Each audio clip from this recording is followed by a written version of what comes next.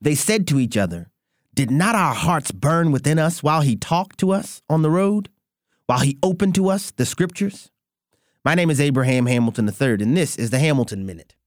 These words were shared between Cleopas and his companion on the 7-mile walk from Jerusalem to Emmaus as Jesus, in resurrected form, used the Hebrew scriptures to reveal himself to them as the Messiah. There are at least 109 distinct biblical prophecies the Messiah had to fulfill.